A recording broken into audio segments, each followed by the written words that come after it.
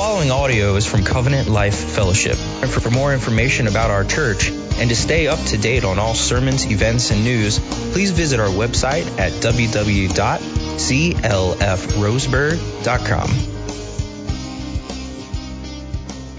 If you would, open your Bibles with me to the 4th chapter of Acts, verses 23 through 31. And the thought I pray to leave with us today is this. You see it on your outline of the big idea that prayer was vital for the early church. And it should be vital for us. So let us look at God's Word. Acts 4, verses 23 through 31. If you'd stand with me as I read God's Word, the Holy Scriptures.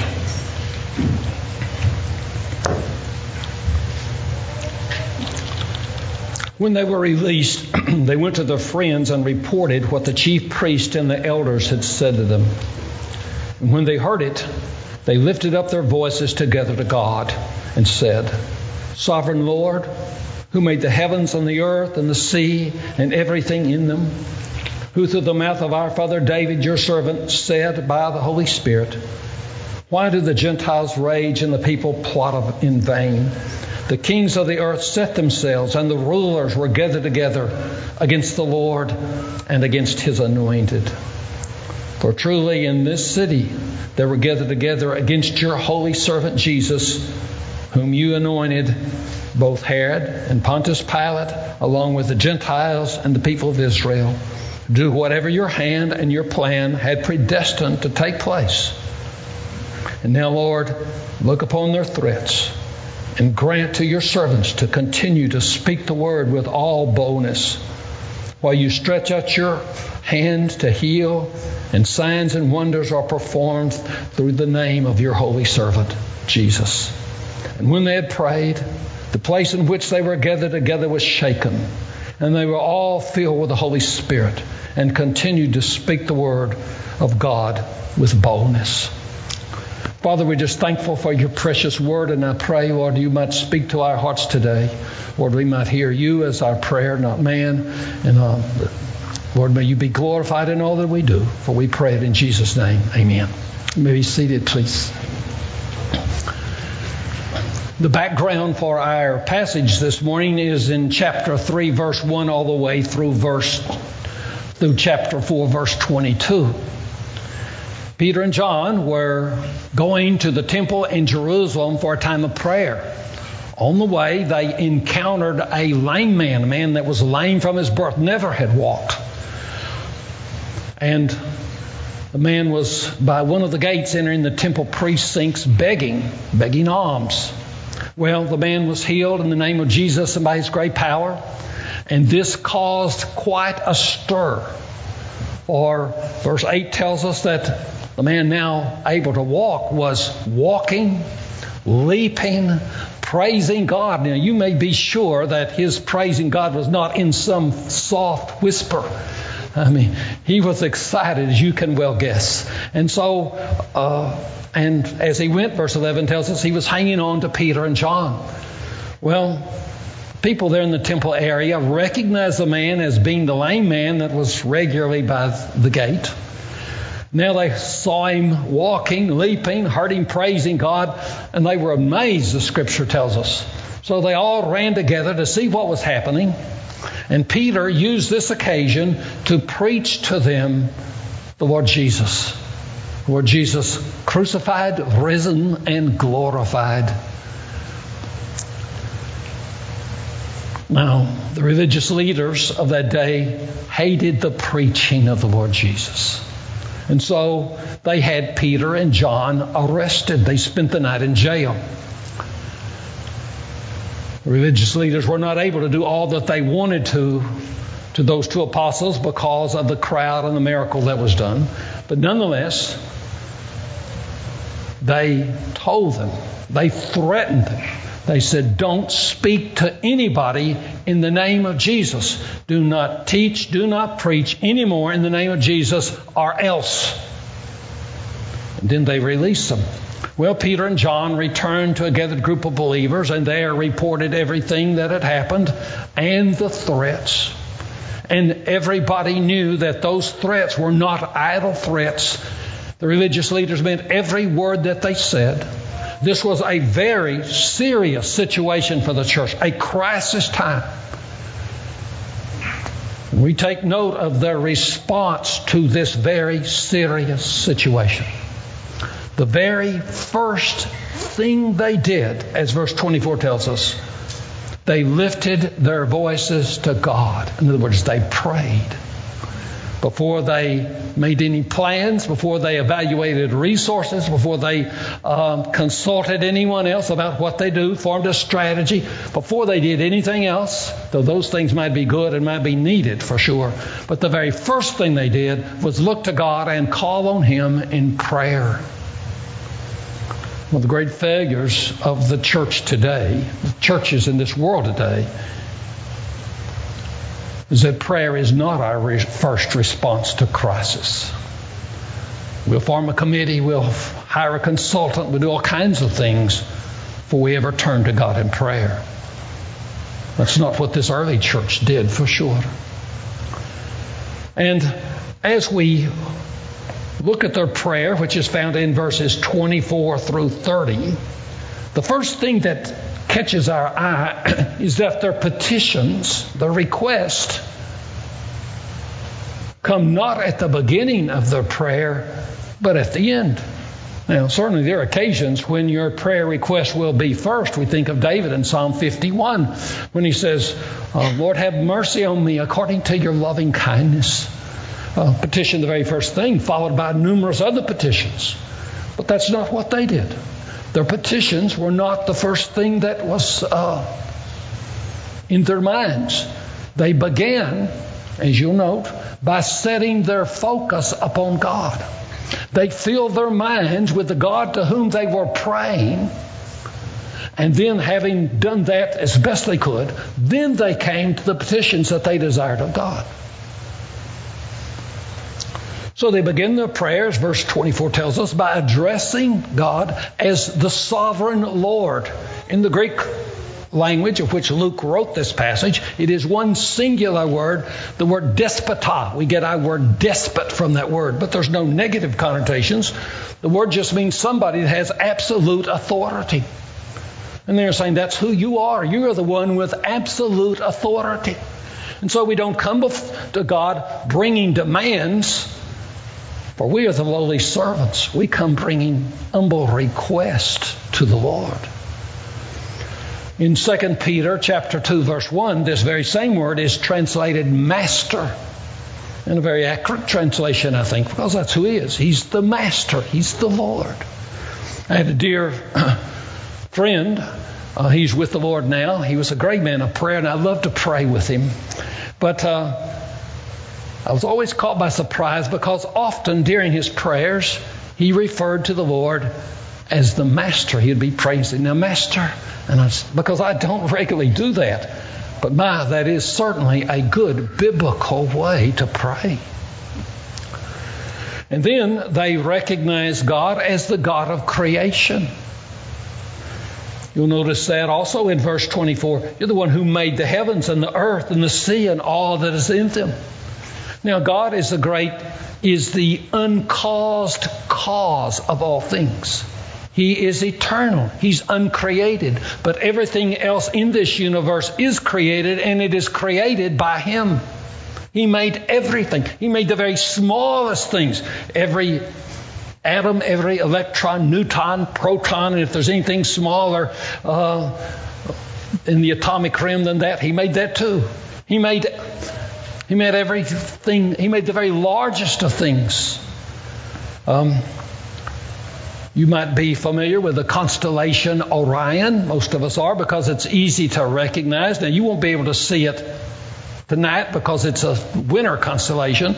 But nonetheless, it's most recognized by the three stars that are there together, forming the belt. Orion is the hunter. So you generally see those three stars and you know you're looking at the constellation Orion. But if you go to the left-hand side of his belt, those three stars, and go up, you'll see a fairly bright star. It's called Betelgeuse. A name I always thought was interesting enough, but it's an Arabic word and it means armpit. Because Orion is a hunter and he has up his arm holding the club. So if you go up from there, that's where that star is located in this particular constellation. It's not particularly bright because it's so far away, but it's big. And unless you have access to some very, very powerful telescopes, it's going to be the biggest thing you've ever seen. Because if you were to take that particular star and put it in place of our sun, it would blot out Mercury, Venus, Earth, Mars, and Jupiter. It's big. But it's not the biggest thing in the universe as far as our scientists know. And whatever else is there and however big, God made that too. He's created all of it by His great power and outstretched arm, as Jeremiah 32:17 tells us. Ah, Lord God, behold, Thou made the heavens and the earth by Thy great power and outstretched arm. Nothing is too hard for You. So this is who the God they were praying to, the God of great power. And He's also a God of great wisdom, for this is a very complicated universe in which we live. The earth sits and turns on an axis, and I don't understand how that works in traveling through space. And well, just look at the human body, how complex it is. Yet all of it works together to make us function and live. And God made all that and understands all that and put it all together and everything in this universe so that it functions correctly. Not only is He a God of wisdom, He's a God of great knowledge. In other words, He knows things. He knows everything.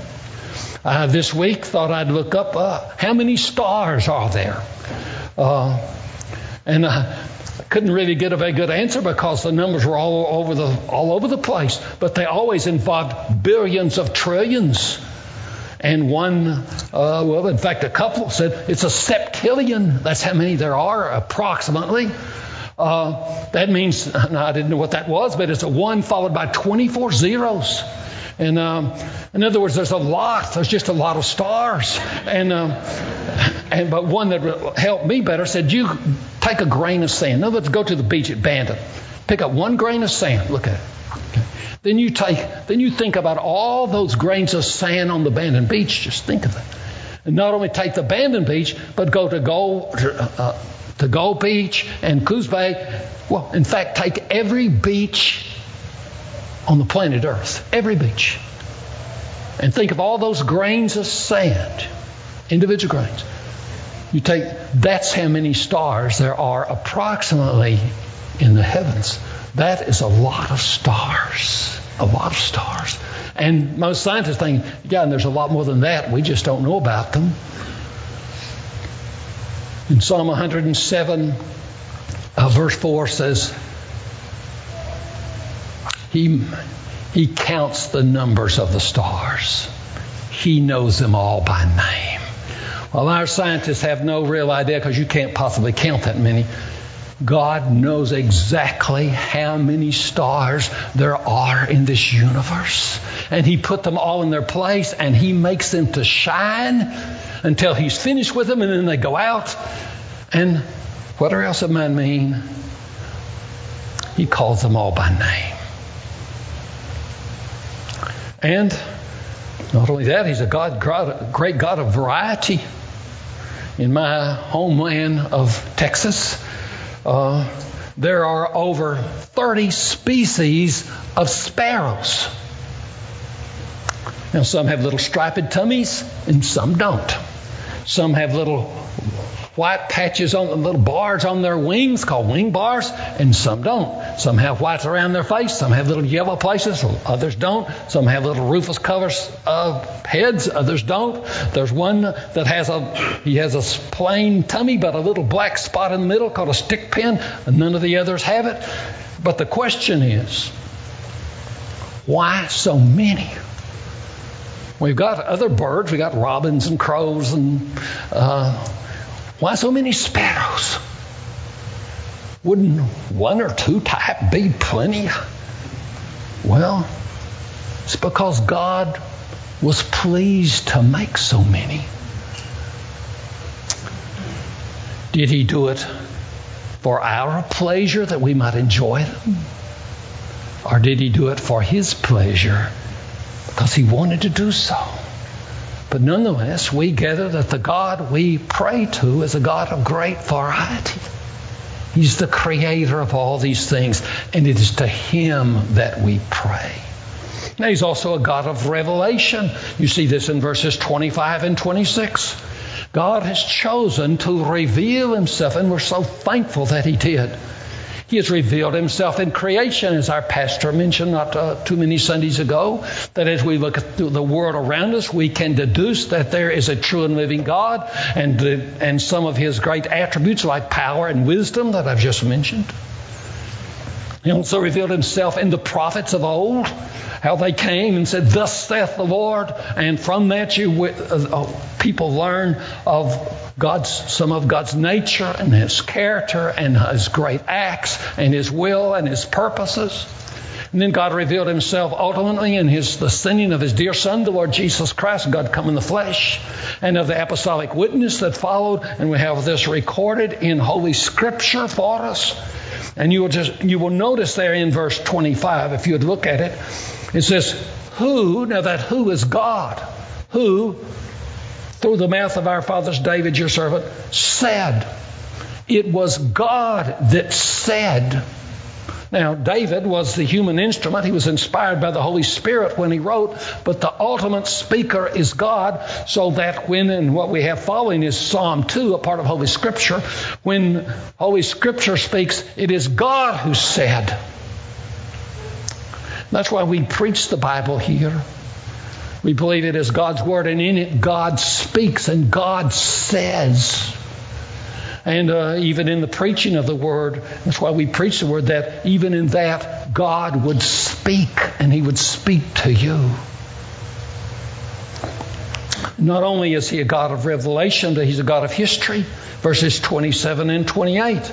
Not only did God make the Word and set it in place and sustains it so that it exists up to this very moment, but God also is at work in His world. He's active in this world, carrying out His own purposes for His own glory and for the good of His people. Now, this is not to say everything in this world that happens is good. It's not. But God is working in every situation, bad or good, no matter what it might be, to carry out His divine purposes. The crucifixion of the Lord Jesus, the example that is given here, is a good example of that.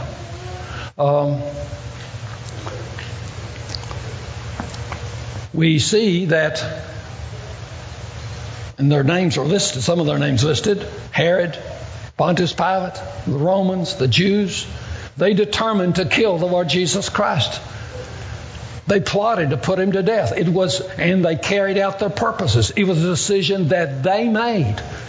And they are responsible for what they did. And it was a very evil crime.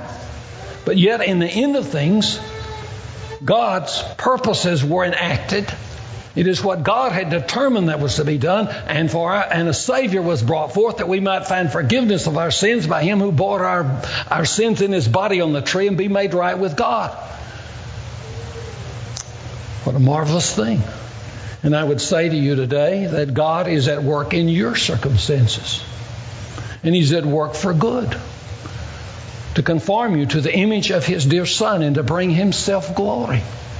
God is not at work for our happiness, but for our holiness, which is our ultimate good. And so He's wherever you're at, whatever's happening in your life, God is at work there for good. He is active in His world. Well, we finally come to the church's requests that were made. And you'll find them in verses 29 and 30. There are three. Just briefly mention them. It says, "Lord, look on their threats." That's the first request. Second request, "Grant to your servants to continue to speak the word with all boldness." That's interesting. Didn't pray for safety. Didn't pray judgment on their enemies. Those are legitimate biblical requests, to be sure, but that's not what they did. They prayed for boldness. And then that God would validate their witness by mighty works of power. Well, what happened? Verse 31. "And when they had prayed, the place where they were gathered was shaken. Wouldn't you like to have been in that prayer meeting?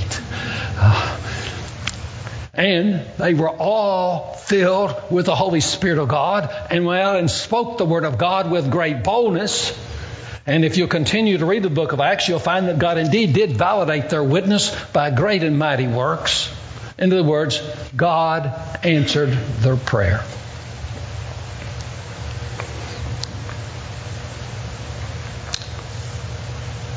Now, in conclusion, I'd like to make just a few statements about prayer. What I'll be saying is certainly not exhaustive.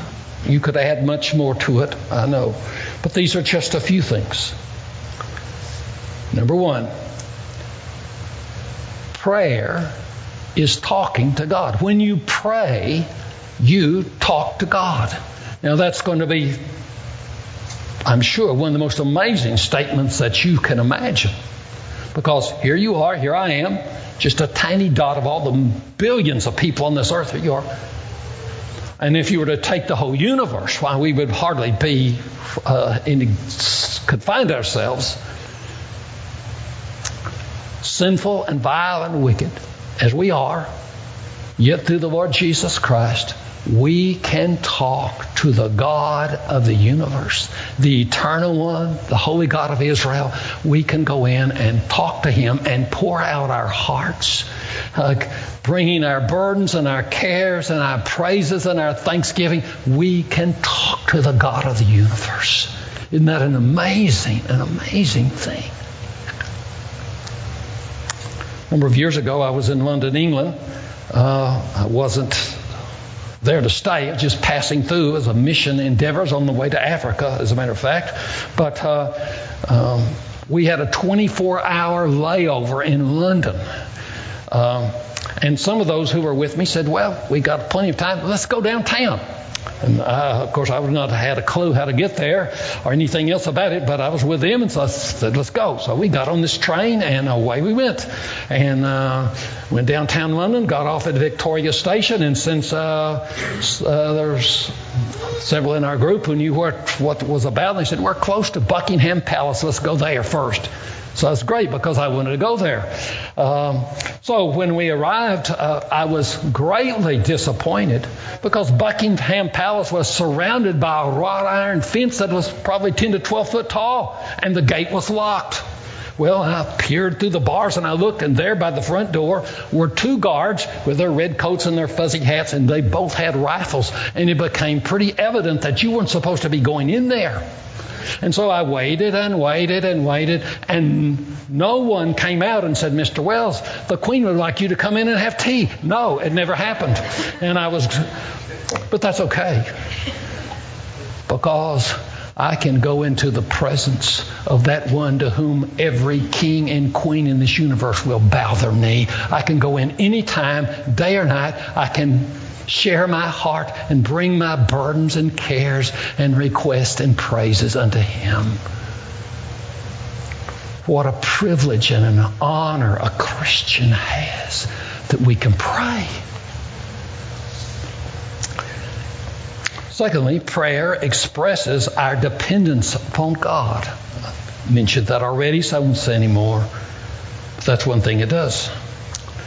Number three, prayer involves us in the activities of God. Now, God does not need us to accomplish his purpose. He doesn't need us. He can get along very well without us.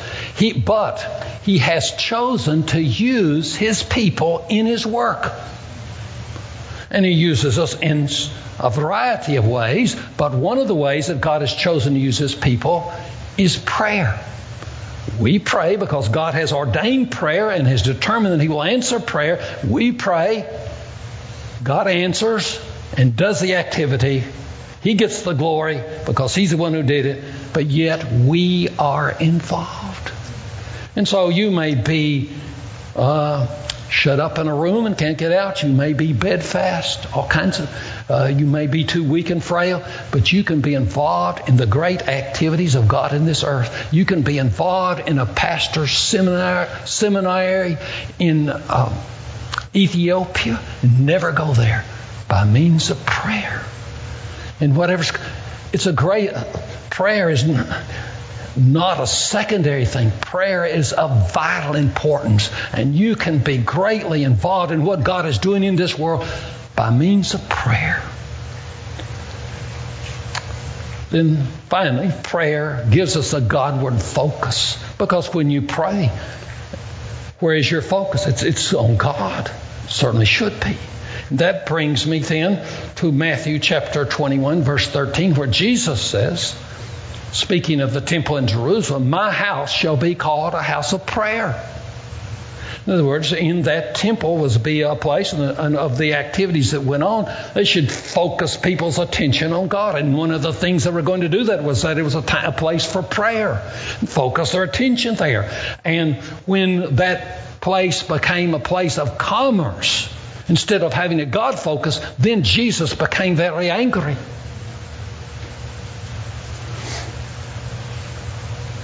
It's to be a place of prayer.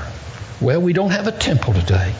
But in 1 Corinthians chapter 3, verse 16, Jesus said, speaking to the church in that account, you are the temple of God. In other words, God manifests His presence in the midst of His people.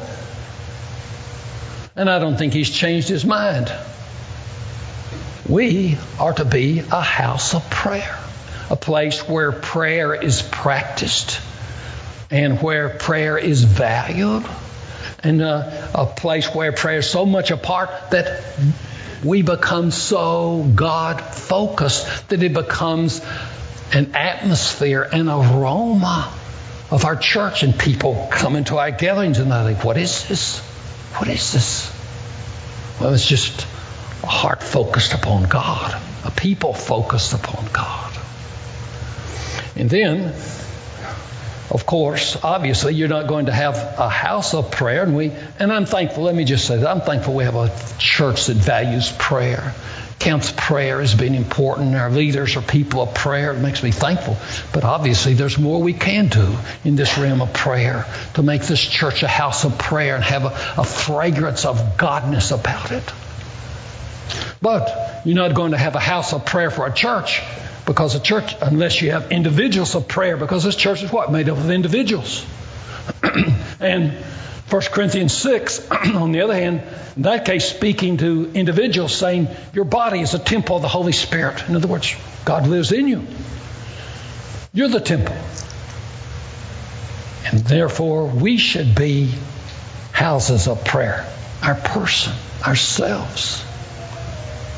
And so I would ask you the question, are you a person of prayer? I think we can say clear enough that is God's will for you, but are you? And the way you can get an accurate evaluation of that question is look at your actions. For by your actions, you'll be able to tell whether you, if you'll be honest with yourself, whether you really are a person of prayer or whether you are not.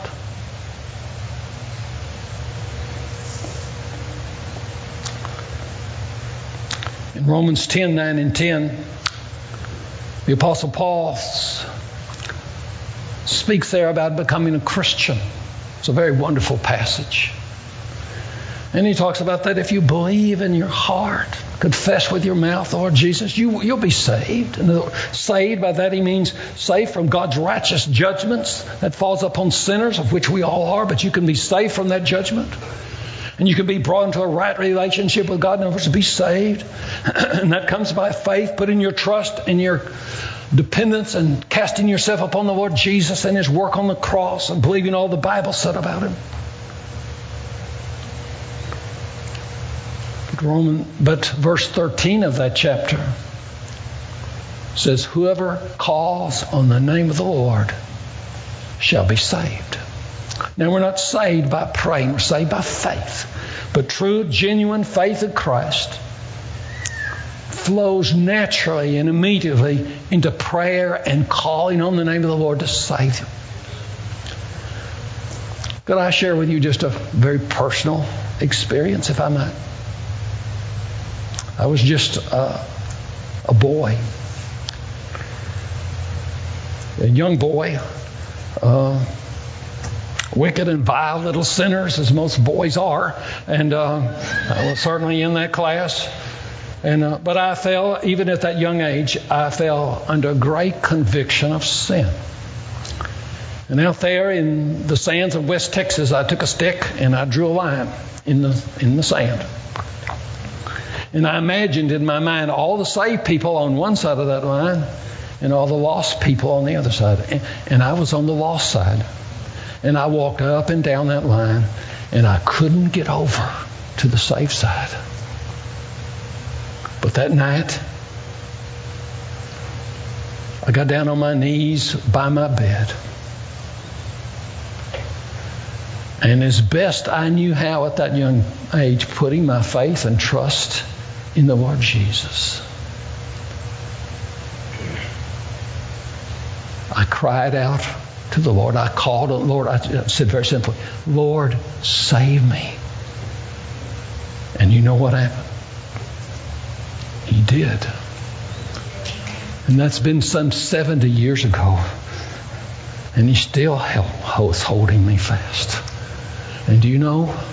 And I don't doubt there's some here in this place this morning. You've been thinking about this thing about being a Christian and wondering, and you do need to make sure as best you can. The Bible says that whosoever is a very big word. And if you, in simple faith, willing to turn from your old way and turn to the Lord Jesus and cast your life on Him, if this morning you will call on the name of the Lord, He will save you just like He promised. I have a friend, he always would tell me this. I think, you can make of it what you will. I think he told it to me because I was a preacher. He said, when you sing, you get what singing gives. When you preach, you get what preaching gives. But when you pray, you get what God gives. I don't know about all that, but I know when you pray, you get what God gives. I do know that part of it. And so I think probably this morning the best thing we can do, the most appropriate thing we can do, is just take a minute to pray. So I'm going to ask you to just join with me and just bow your hearts right there where you're sitting. We'll take just a few moments together to pray to the Lord.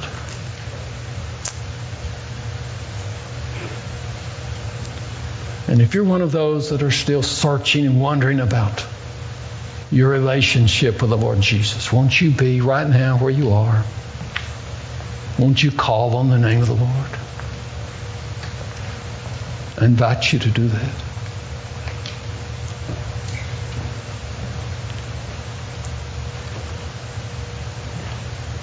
And there may be, and no doubt there are, many of us here with burdens and cares and needs and pressures and concerns weighing down our heart. Won't you take a moment now to bring those before the Lord? He says, cast your cares upon me, for I care for you. Just take those to the Lord right now.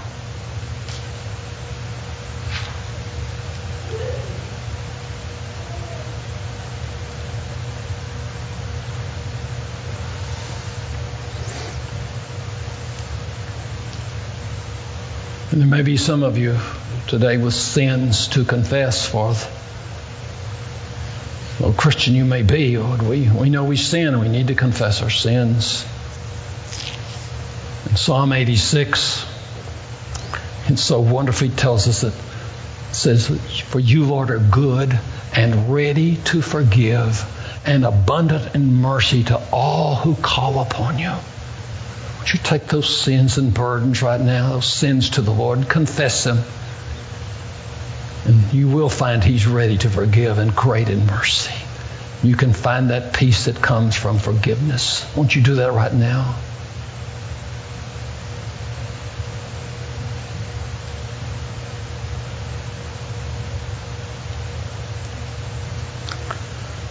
And every one of us in this place have things to be thankful for. So I'm going to invite you to take just a moment now. Give thanks to God. May He recall some blessing in your heart. Just lift up thanks unto Him.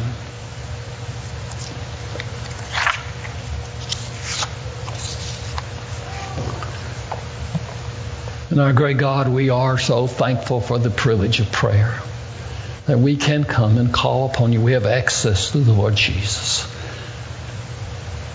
Lord, we can be involved in your work by prayer. Lord, we can commune with you and fellowship with you. Oh, Lord, may you stir our hearts, we pray, as only you can do. And may in all this you be lifted up and glorified is our prayer. For we pray it in Jesus' name. This sermon has been proudly given in response to cherishing the gospel of Jesus Christ. Be sure to check out our YouTube channel and subscribe to watch all our sermons online. For more information about Covenant Life Fellowship, visit us on the web at www.clfroseburg.com.